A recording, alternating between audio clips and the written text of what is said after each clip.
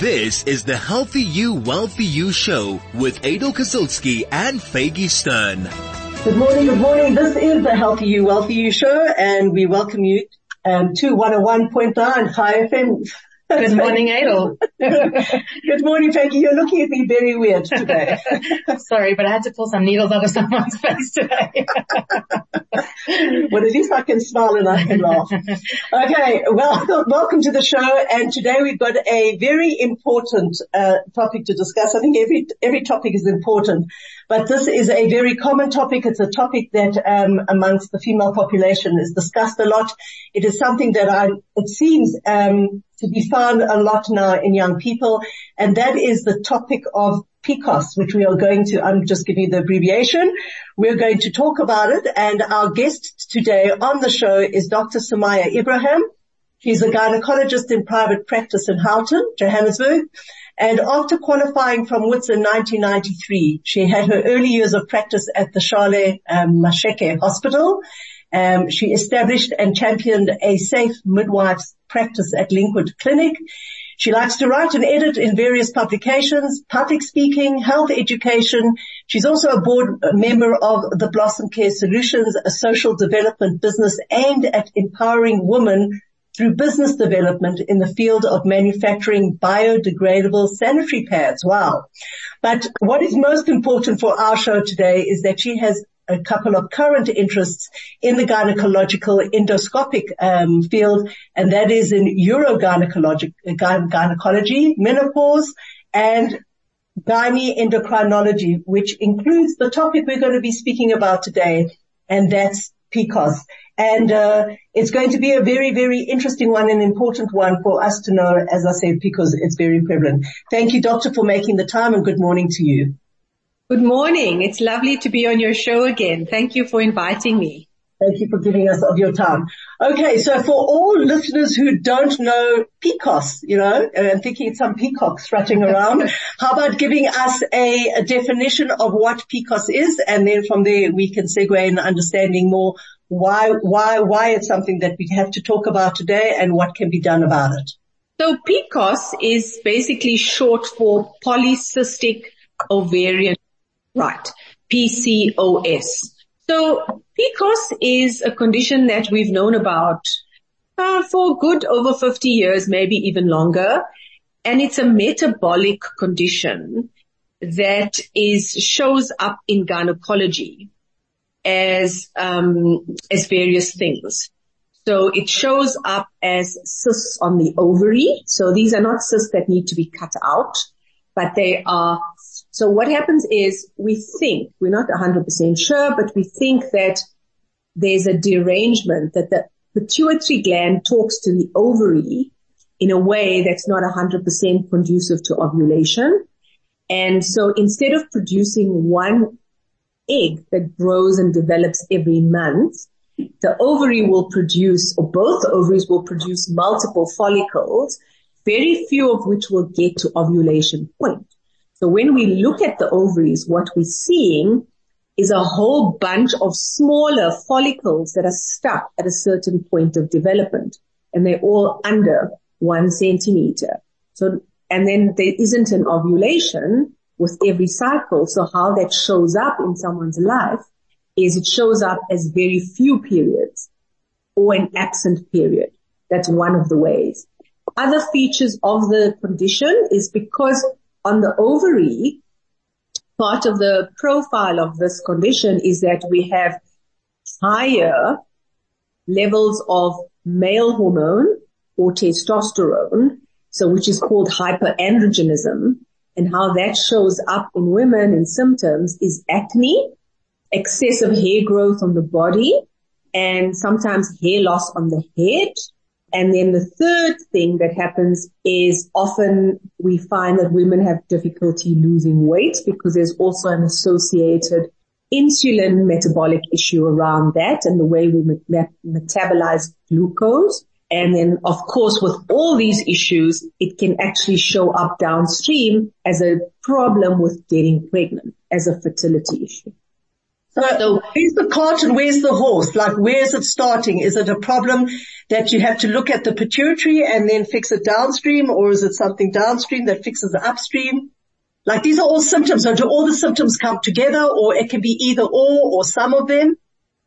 So, traditionally, PCOS, if you go and research and you read and Google, traditionally, they used to teach us at medical school that people with PCOS were bigger, so they had difficulty losing weight, they were infertile, they were female, and they were 40-ish kind of thing. Now the profile's different. So you can get a woman who's skinny who has PCOS, and you can get, so the bouquet that you get from the condition is different and individualized to everybody. So some people will have the absent period and nothing else. And some people will have the PCOS looking ovaries on the ultrasound, and they will have the infertility or the extra hair growth or the acne. So it comes in various what we call phenotypes. The phenotypes is how something expresses. So we don't know what causes it. We don't know where it starts. We just know that these are the links that are associated, or these are what's part of PCOS. We suspect that it's linked to inflammation. We know that there's a genetic predisposition, so it tends to run in families, but families also eat the same thing, right? So families also sometimes lead the same kind of lifestyle. So is it lifestyle related? Is it linked to genetics? It's probably a little bit of everything. So it can also be linked to issues around insulin, high insulin levels, insulin sensitivity, the way we metabolize glucose. Our diet, so high carbohydrate diets, can be also linked to the development of PCOS. We also know that high stress environments can lead to the development of chronic inflammation, which can show up as downstream as PCOS. You mentioned carbohydrates. Would you suggest then that someone that has PCOS should completely stop carbohydrates? So when we talk about carbohydrates, let's classify it. We're talking about refined carbohydrates. Okay. So what's a refined carbohydrate? We're talking about sugar as you find it in table sugar. We're talking about bread. We're talking about pasta. So anything that doesn't look like the original food group it came from, right? When you look at complex carbohydrate, that has a different effect on the body. So complex carbohydrates can come from foods that are carbohydrate, but that occur naturally in nature. So for example, if you eat a potato with the skin on and steamed or baked, versus if you ate a potato that's peeled and fried in an inflammatory fat like sunflower oil, that's going to have a different imprint on the body, right? Versus if you eat 2 teaspoons of sugar in your tea, for example, and you have that 3 times a day. So I think we can't say zero carbs. We mean low glycemic index. So you can have carbs, but you can have complex carbs, and you can have clean carbs, and you can have good carbs. The idea is to stay away from not only carbs, but foods that trigger inflammation. Okay. So that's a good. We're speaking to Dr. Ebrahim, and we are talking about the condition of PCOS, how it's caused and what we can do about it. This is the Healthy You, Wealthy You show. This is 101.9 High FM, and we will be back with you very shortly. This is the Healthy You, Wealthy You show with Adel Kasilski and Faggy Stern. Welcome back. This is the Healthy You, Wealthy You show, and we're talking PCOS with Dr. Ebrahim. So, Dr. Ebrahim, is there a definitive way to diagnose PCOS? Yes, you can get multiple ways in which the diagnosis is made. So let's say somebody goes to the gynecologist or the GP and says, I'm struggling with X, Y, and Z. How does the GP or gynecologist know that it's PCOS or suspect that it's PCOS? By what the patient says. So if the patient's complaining about excessive hair growth compared to everyone in her family, difficulty with maintenance of weight or difficulty to keep weight off, if she's got bad skin, and if she's got no period or very few periods, maybe 3 periods in a year, right? And so that already puts out an alert, and there's a family history of type 2 diabetes, and mom had PCOS, and granny had diabetes, and granddad had diabetes. So already we start suspecting that PCOS is the cause here. Then we usually do an ultrasound of the ovaries. If somebody hasn't been sexually active, we do an abdominal ultrasound. So we go through the top. If somebody has already been sexually active, we do a vaginal ultrasound and we look and see what the ovaries look like. Now with polycystic ovarian syndrome, most often, and I say most often, but not always, the ovaries are larger than expected. They have lots and lots of follicles, which are the polycysts. So they look like they're very full. And you see there can be a peripheral arrangement of the follicles in sort of like what we call a string of pearl effect. So it almost looks like a string of pearls is situated around the edge of the ovary. And then we look at see the ovarian stroma. There's like a lot of tissue in between that's usually what produces the testosterone. And then we also then say, right, it looks like you have it, if you have it. But this is interesting. Not all patients who have the syndrome will have PCOS looking ovaries, but most will, like 90% will. Okay. Then we look at blood work, and the blood work really is to confirm, also after examining the patient and checking the hair growth and checking the acne and all of that. And we then do bloods, and on the blood test, we usually find a high testosterone level. We look at something called a free androgen index. We can find evidence of this pituitary dysregulation. So we find sometimes that certain levels of hormones are not in the correct proportion. So we look at FSH-LH ratios. We can find high insulin, and we look at high insulin in relation to glucose, and we find a high HOMA index. We call that indicative. And there's now some evidence to suggest that another hormone, which they use to check ovarian reserve, anti-Müllerian hormone, can also be extremely elevated in women who have polycystic ovarian syndrome. So these are all new things. Other things that can happen with PCOS, sometimes people can have underactive thyroids associated with it. Thyroid. And also there's a vitamin D deficiency associated with it. Sometimes there's an anxiety and a depression component. So often sometimes patients are treated for that. And that's the kind of profile and stuff that we look for as clinicians when we're making a diagnosis. So if you get a whole host of these things and it's indicating that the person has PCOS, then what? What are you doing to the patient? I've heard people going and having operations, like to remove all the cysts off their ovaries because, you know, they were in such a situation. Is that right, wrong? Like what would we say to it also seems like there's so many different types of cases. Like there must be all different types of medications or different routes to take. Remembering in the old days, or traditionally in the old days, traditionally, one of the surgical management of polycystic ovarian syndrome was to do a process called ovarian wedge resection. Now this was in the days before laparoscopy. So this is historical. Nobody does it anymore. Okay. So there's open cut like a Caesar and cut a little wedge out of each ovary, right? Nobody does that anymore.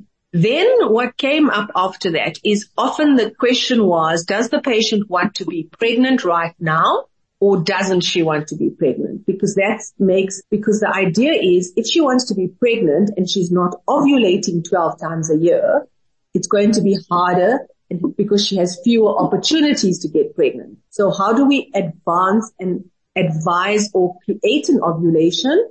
We used to do a process called ovarian drilling. So in laparoscopy, which is putting a light and a camera through the belly button under general anesthetic, we used to take a little cautery device and we used to make multiple puncture sites in each ovary, 8 to 10 puncture sites, basically puncturing the ovary, and that would tend to kickstart the ovulation process. And patients could spontaneously ovulate. We don't really do that anymore. If you speak to Dr. Gobitz at VitaLab, he doesn't like us to do that anymore. He says it damages the ovary, so we tend to avoid that. And so now the management is essentially, again, if people want to fall pregnant, we work on all the lifestyle factors. They clean up their diet. We teach them on how to exercise appropriately, how to hopefully kickstart the weight loss, manage all the issues around it. So if there's underactive thyroid, manage that. If there's insulin resistance, manage that through diet or sometimes medication. And then if they want to fall pregnant, we induce ovulation, right? So we induce ovulation with various medications, starting from oral medications. If those don't work, we then progress onto the injectable, like the fertility units we would use. If the aim of the patient is not to fall pregnant right now, we say, right, how would you like us to approach this? Our approach would be definitely always the lifestyle factors, and we manage the insulin issues, the high testosterone issues. So if a girl's problem is mainly her skin, we try to work with that, and then we offer different solutions. So sometimes we put patients on the oral contraceptive pill, because what that does is it almost like rebooting a computer. We hit everything on off, right? We switch the entire reproductive cycle off intentionally, and we control it with an artificial amount of estrogen and progesterone so that the symptoms disappear. And when she wants to fall pregnant, we say, right, come off the pill and go into ovulation induction. So we start off from almost a clean slate on zero. And then hopefully they get pregnant before they go back into the PCOS mode. So there are multiple ways. Let's come and say, yeah, can I manage this by myself with medication, supplements, all of that?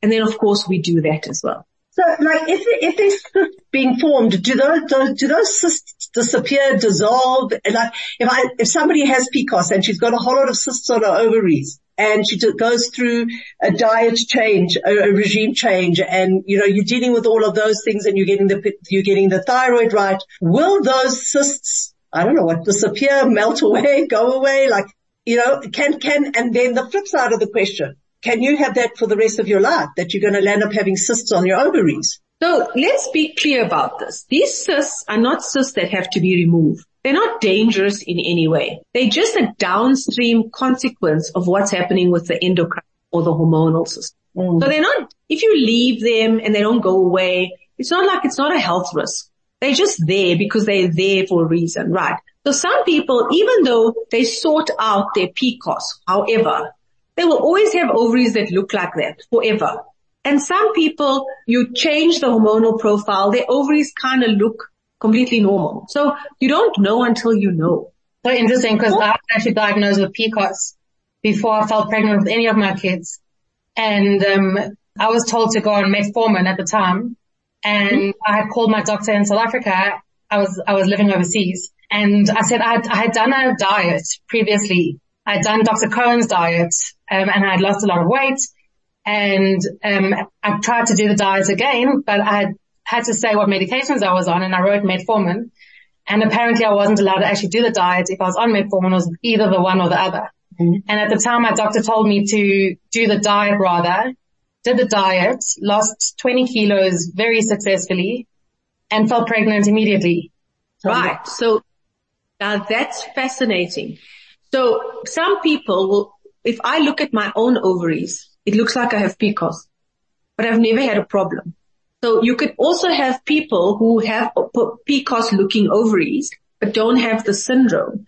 But if I had to gain 20 kilos, I would go into the full-blown syndrome because so that's why, and we don't know what threshold that is for everyone. Like your threshold was a 20 kilogram weight gain. You dropped the 20 kilos, your whole metabolic system kicked into normality. Yes. And hence, now we must remember that the reproductive system, if it's working correctly, is a downstream consequence of a body that's functioning at its optimum. Yes. If a body is functioning at its optimum for whatever reason, there's no energy and capacity for reproduction. So there will be a problem that shows up downstream, but that's not the real problem. That's just the end result of an underlying bigger problem.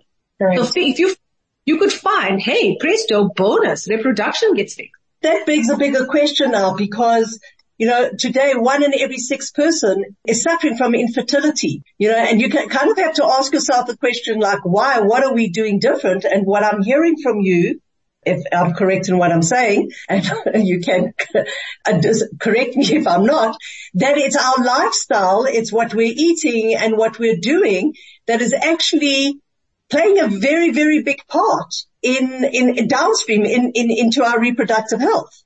So yes and no. Okay. So it's more complicated than just lifestyle, right? So example, what I mean by that. So yes, if you look at the age at which people are having babies for the first time now, right?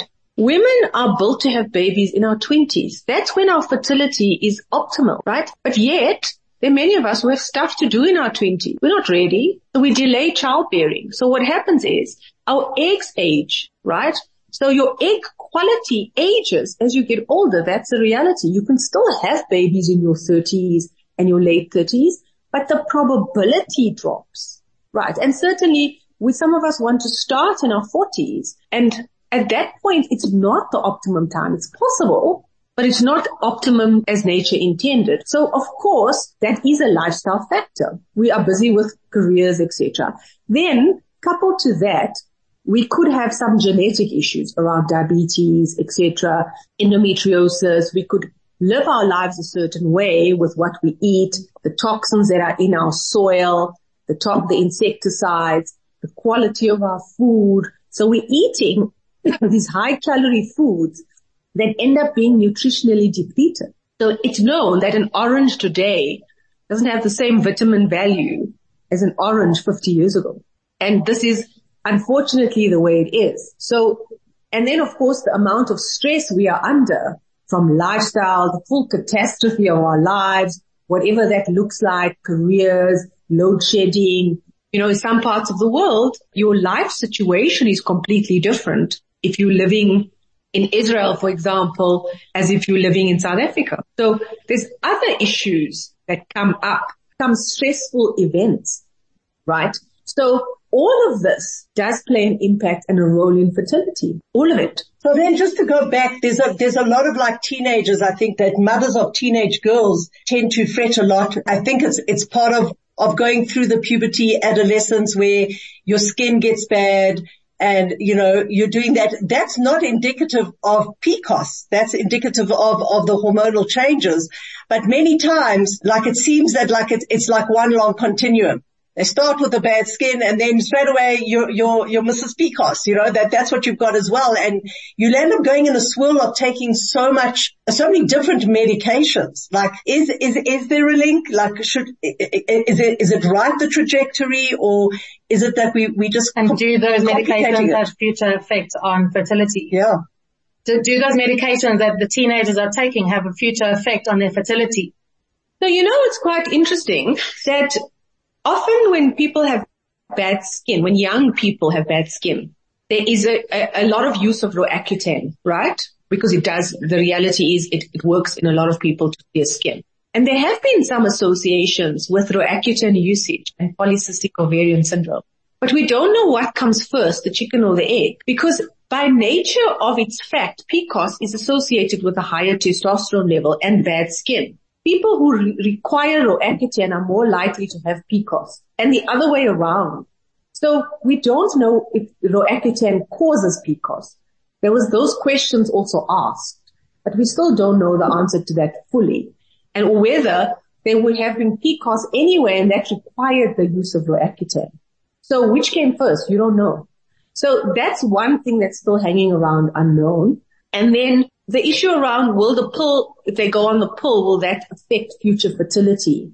By itself, no. But if you took the pill for 20 years to delay fertility and you try now at 35, yes. It's not the pill. It's the fact that you delayed your fertility and now your egg age is older. So that's the issue, not so much that the pill caused the infertility. It's pretty interesting. I mean, I've deliberated with a number of people in the gynecological field, and they've said that, their practice today, is seeing far more younger women presenting much earlier with diseases that were like relegated to the 50 and 60-year-olds, autoimmune diseases. And it's like shifted down that the teenagers are coming with worse bad skin, more PCOS. Like we kind of like getting diagnosed earlier and earlier, and it is this argument, where's the chicken, who's the chicken and who's the egg? And, what can we do as mothers to ensure like the reproductive health of our children in the most natural way, that we don't like land up that already by the age of 14, 15, 16, we're on the pill and we're on Roaccutane and we're on all of these things. And it looks like it's a stone that gathers moss. That's a tough one. I think, to answer that, we have to ask ourselves some really hard questions, right? And as a mother and as a woman, I grapple with this, and I have my own children, and often I've asked myself the question, what does success look like? Think of what the kids are under pressure, what their pressure is like. It's not just get a matric. It's get a 96% in every subject. Otherwise you're a failure, which means you not only do your matric, you've got a tutor in every subject. Yeah. Right? Extramural. And then you have to keep up with social stuff. And then we all know that the system is not okay. But yet we're all in the system. So we have to find our way around it. So either we leave the system and create our own system, or we change it. And I think number one, we need to ask ourselves, what does success look like and how much of stress is okay? Do we want to have children that we medicate just to survive this life we create? Right? So I think it's all right. To finish this off, I'd like to also just add to that is that if you find that you have PCOS, that there is a possibility that your daughter could have PCOS, so that if she does come with symptoms in her teens, you kind of know what to do. Like with my sister, remember the whole story with her knowing that she had Hashimoto. So when her 9-year-old started putting on a whole lot of weight, instead of sending her to a dietitian, she forced her doctor to do all the thyroid labs and like try to understand what her daughter's up to. And her thyroid levels were absolutely through the roof. So like you say, there's one thing, when you understand what you've gone through, you know that your daughter could be going through the same thing, and to kind of keep your finger on that pulse. We're speaking to Dr. Ebrahim, and we're talking particularly about the condition of PCOS, but about the overall health of women and of the young girls that we find ourselves today. We are going to go for a little bit of a break, and we'll be back shortly. This is 101.9 Chai FM. This is the Healthy You, Wealthy You show with Adel Kasilski and Faggy Stern. This is the Healthy You, Wealthy You show. This is 101.9 Chai FM. Just a quick reminder to everybody that Faggy and I run a WhatsApp group and that try to encourage you to look at things in a more natural way and to take control of your health. If you'd like to join this WhatsApp group, just send an email to info@chaifm.com. Give us your name and your number and we will gladly join you. It's admin run, so you're not going to be spammed. You can even leave it on silent and maybe just before you go to sleep. Think about the little thought that we've dropped for the day. We're speaking to Dr. Ebrahim. We're talking about women's health. I want to bring up another subject which it's connected to PCOS. It was really, really interesting. A couple, maybe 5, 6, 7, 8 years ago, I went for a mammogram, with the late Dr. Harry Said, and he had a whole lot of questions about my reproductive years, when did I have my first child? Did I breastfeed? How, what was my spacing? And I looked at him and said, what are you asking all of these questions for?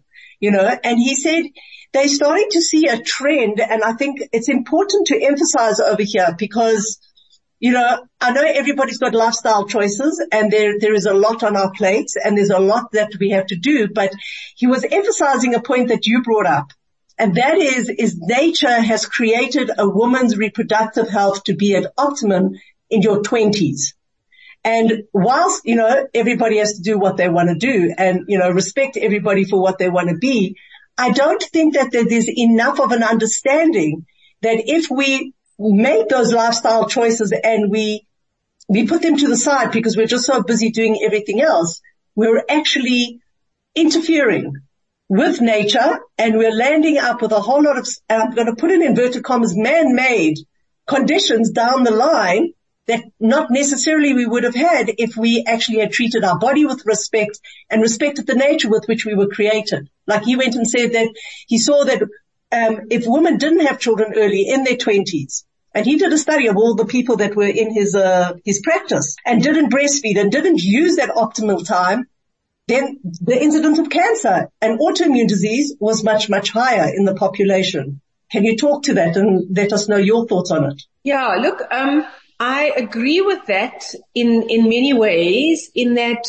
I mean, let's look at an example of, for example, let's say endometriosis, right? So we know that endometriosis is, again, a condition where endometrial tissue grows in the pelvis outside the uterus. It creates pain, painful periods, and it can create infertility.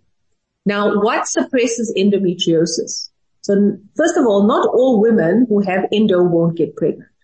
Like the stats quote, about 15% of women with endo won't get pregnant, which means the vast majority would get pregnant, whether they have endo or not, right? If you look, what suppresses endo? A full-term pregnancy suppresses endo, puts it into remission. Breastfeeding. While you breastfeed, your hormone levels are in such a way that it suppresses the endo. So we advise women who have severe endo, get pregnant and breastfeed in the appropriate situation. Mm-hmm. And breastfeed, why? It keeps the endo in remission. So if you're not having those, you've already removed two factors that could potentially influence a health outcome, right? However, it's a trade-off. Yeah. You could get pregnant. You could have a condition specific to pregnancy, right? And have a health risk associated to that, which will be a lot rarer the younger you are, but that's also possible. So you may just have traded one issue for another, right? You may then develop prolapse or urinary incontinence, which you wouldn't have had if you didn't have a pregnancy, right? So it's all a trade-off, and it's all a matter of when we make these reproductive health choices to ask ourselves, what trade-off do we want? Like if we look at the breast cancer issue, having an early first pregnancy, and the research was showing even under the age of 20 was protective. Every time you breastfed a child for a year at least, it's protective. For every child you breastfeed for a year, you've got further protection. And for every girl child you breastfeed for a year, she's got protection. Wow. Right. Amazing. Wow. And is the research shows that you activate something called the P53 gene, which is a tumor suppressor gene. It's like you give vaccination, okay, against breast cancer, but not to say that you'll never get it, because there are other factors as well. So some people will say, I had 5 kids, I breastfed all of them and I still got breast cancer. Yeah, but that wasn't the reason you got it. There must have been some other mitigating factors. So, but these are the things that we can do in our lives and make reproductive choices around that influence our outcome and our health trajectory. That's absolutely fascinating and interesting. And yeah, I mean, Dr. Said never told me about the gene, but I guess, you know, he was studying that and looking at it.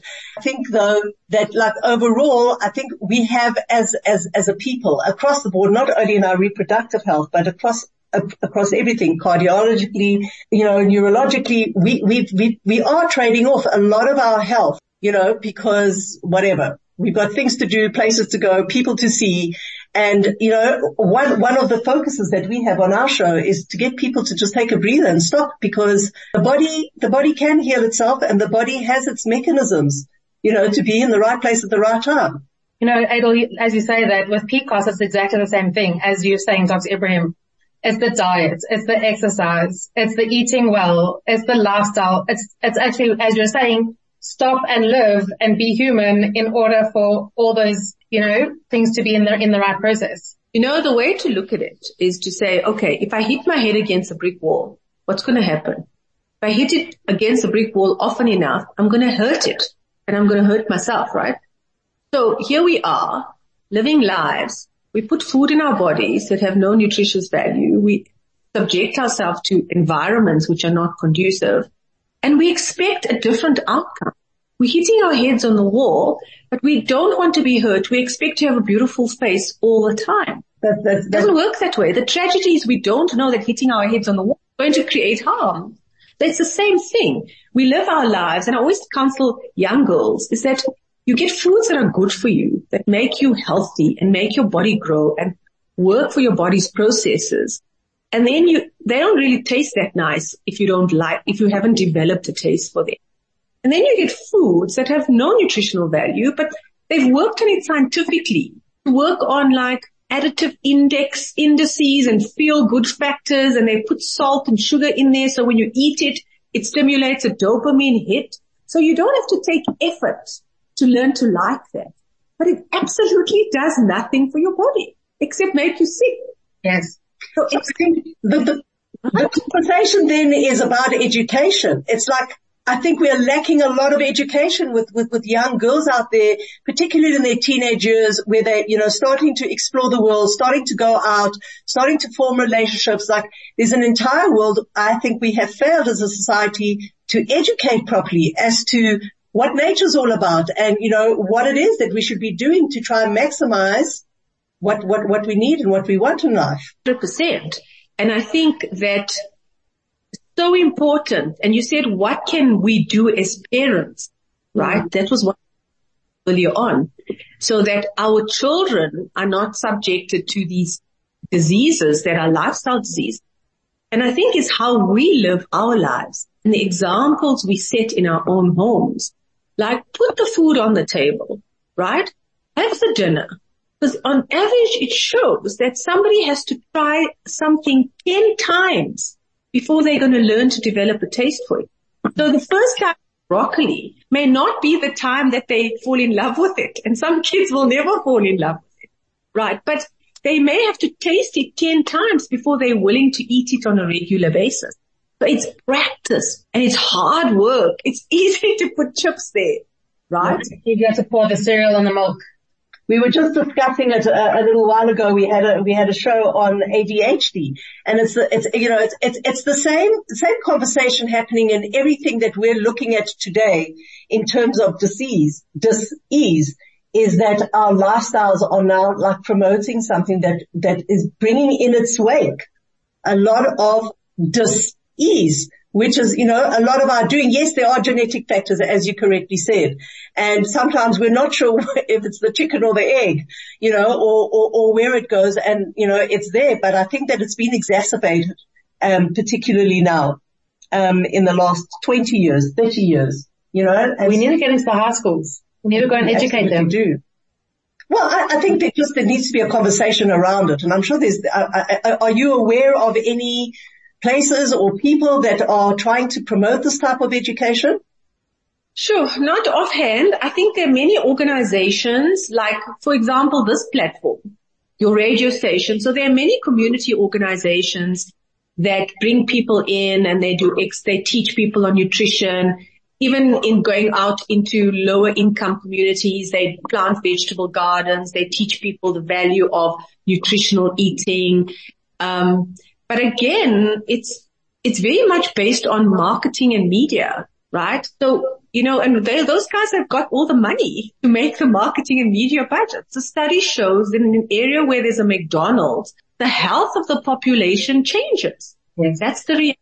And so, but yet we all eat it because it's a lifestyle we aspire to. We've arrived if we've eaten McDonald's, or it's easy, or it's whatever it means to anybody to do it. But to understand that not everything that people put in front of us is good for us. And how do we make a discerning choice? And sometimes you have to feel that if I eat this, my body talks to me in a different way than if I eat that. So I'll give you an example, my own children. I mean, like, we all have kids. Karen, can I ask you to hold that thought? We're just going to go for a little bit of a break, and then definitely we'd like to talk about that example. This is the Healthy You, Wealthy You show with Adel Kasilski and Faggy Stern. This is 101.9 High FM. We are talking to Dr. Ebrahim. Dr. Ebrahim, we do have a couple of minutes left. I want to hear that example of where, the thought that you had just before the break, which, probably will wrap up our discussion as to PCOS being a much bigger discussion than the actual, physical manifestations of disease. So I think just to share that example, I mean, my own children, I have now adult children, but when they were teenagers, my biggest challenge is how do I get them to eat healthy food, right? So I would put the stuff in front of them. And I mean, eventually I would negotiate with them that every morning they'd have a shot glass of green juice. and we would measure it out, and it couldn't be a drop more, otherwise they wouldn't have it. And really, I mean, the one time, it was our fasting month of Ramadan, and, we didn't do the juice so much. And the one day my daughter says, Mom, we're passing Kauai. Can I please have a green juice? I was like, huh? Because I actually am feeling the taste of it. Mm-hmm. So something often enough, it actually changes your body, your gut bacteria. There's studies that show this. It's amazing that when you get colonized with bad gut bacteria, it sends a chemical message to your brain to eat rubbish. Yes. There's like an endocrine pathway from your gut to your brain.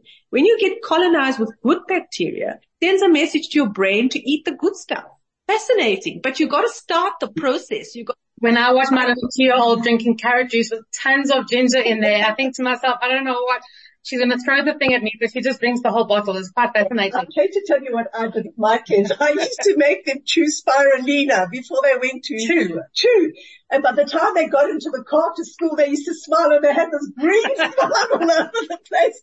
But it worked backwards because now they will not take spirulina. They're so traumatized. But it's the green juice. And the Kauais. I think that this has been a very, very important conversation and something that needs to be shouted out from the rooftops. As parents, we need to take responsibility for our children's health, and for those who are growing up, you need to take responsibility yourself. And I love your analogy about banging your head against the wall. It's like stupidity is doing the same thing over and over again, expecting a different result. That at the end of the day, health is a long-term goal. It's not something, that you can fix up in 24 hours. And it's something that, people need to wrap their minds around and make conscious choices about their long-term health. And certainly from a gynecological point of view and for a young girl's reproductive health, we are doing a disservice if we're not having that conversation and being educated. So Dr. Ebrahim, again, thank you very much for your time. We know that you're a very, very busy doctor and well loved in the community, but we do appreciate you giving us the time to come on and have such a meaningful conversation. Thank you so much. Thank you so much, Dr. Ebrahim.